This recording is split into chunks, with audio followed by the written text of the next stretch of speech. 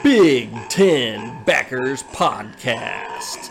This is your podcast for Big Ten football or anything college football related. From Jim Harbaugh's shirtless escapades to Brett Bielema's hog-sized waistline with Ryan Day's beard dye and anything else in between. Big Ten Backers has the headlines from around the college football landscape. Oh, hey there, Big Ten Backers. This is your host, AJ, with Buckeye Steve. We just call him Top Beef.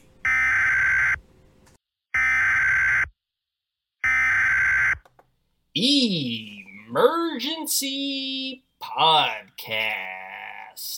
This is the Big Ten Backers Podcast, coming to you in an emergency situation. Our premiere podcast will be released before the season starts. But with all these earthquakes happening out on the West Coast, Steve. Yeah, there's so much drama in the CFB. We got to get on the mic with the BTB. We are on the mics here on the BTB. So, Steve, what's happening on the West Coast? What are all these earthquakes? What do you got for me? Oh, man, it's happening. Oregon, Washington, to the Big Ten.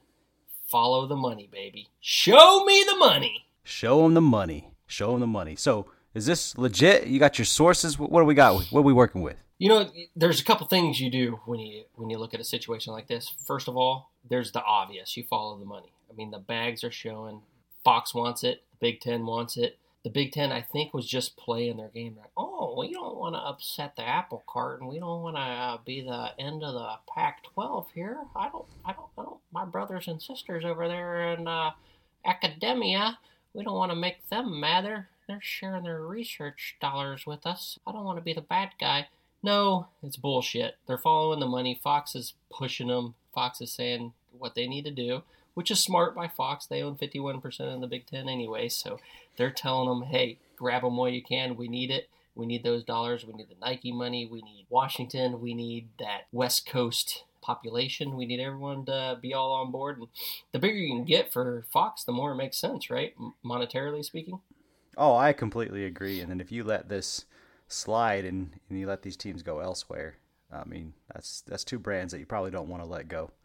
Yeah, and I think the Big Ten already made that mistake with Texas and Oklahoma and let them slip out to the SEC. Texas and Oklahoma, they fit better in the SEC. Let's just be honest, be frank about it. But they could have been with the Big Ten. I think that they had a shot. But there's other sources. If you want to go look at Greg Flugar, you know a little bit about Greggy Flugar. Oh, Greg, he's the one who called the move for USC and UCLA to go out to the Big Ten 6-7 months prior to it hitting mainstream news. Yeah, and that was before all the big shifts. I mean, Texas and Oklahoma had already gone there, but he was looked at like an idiot, No one knew who he was. He's got some big guys that feed him some information up in Minnesota. Speaking of Minnesota, they bring in the bags of information. We will be in Minnesota for the Nebraska game and supporting NIL fan vote. Oh, yes, we will. What's going on with the Four Corner schools? Because they've been what's gonna happen? Some movers in this room or two. There's a domino effect going on. Like I said, the Big Ten didn't want to upset the apple cart and be like the main guys that were causing the collapse of the Big 12. But they are. They already took the LA schools. So they were just waiting for everything to be finalized for Arizona. I don't know if Utah and Arizona State are out, but I imagine after all of the hoopla with everyone else moving, they're going to be out. Again, follow the money, and they're not going to have anywhere else to go. They might as well go to the Big 12. I just don't know, like politically with the chancellors, with the presidents. I don't think all those I's have been dotted and T's crossed.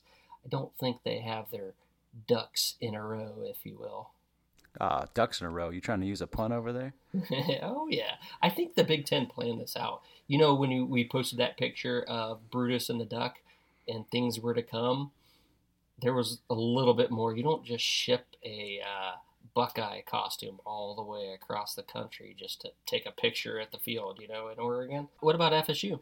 Oh, yeah, Florida State. If you haven't heard, they are disgruntled, unhappy, looking to move, want a new home, and pretty much said, fuck you to the rest of the ACC. They've been trying to get out for a year, searching for a good way to get out. I mean, they might have some validity to being able to get out of that GOR, only because it's so lopsided what the ACC makes compared to the SEC and the Big Ten. They can say that it's non-competitive, their agreement anymore. And I think there might be some legal grounds, but I don't know who's going to take them. I think that maybe the SEC takes them because they have to kind of keep par with whatever the Big Ten does. But it sounds to me like the SEC is ready to stay where they're at. The Big Ten sounded like that not too long ago, but I mean, money talks and bullshit walks, so we'll see.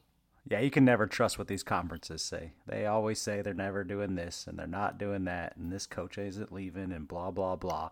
But there's always something happening. There's always someone planning, always someone scheming. Yes, sir. Keep following the Big Ten Backers podcast.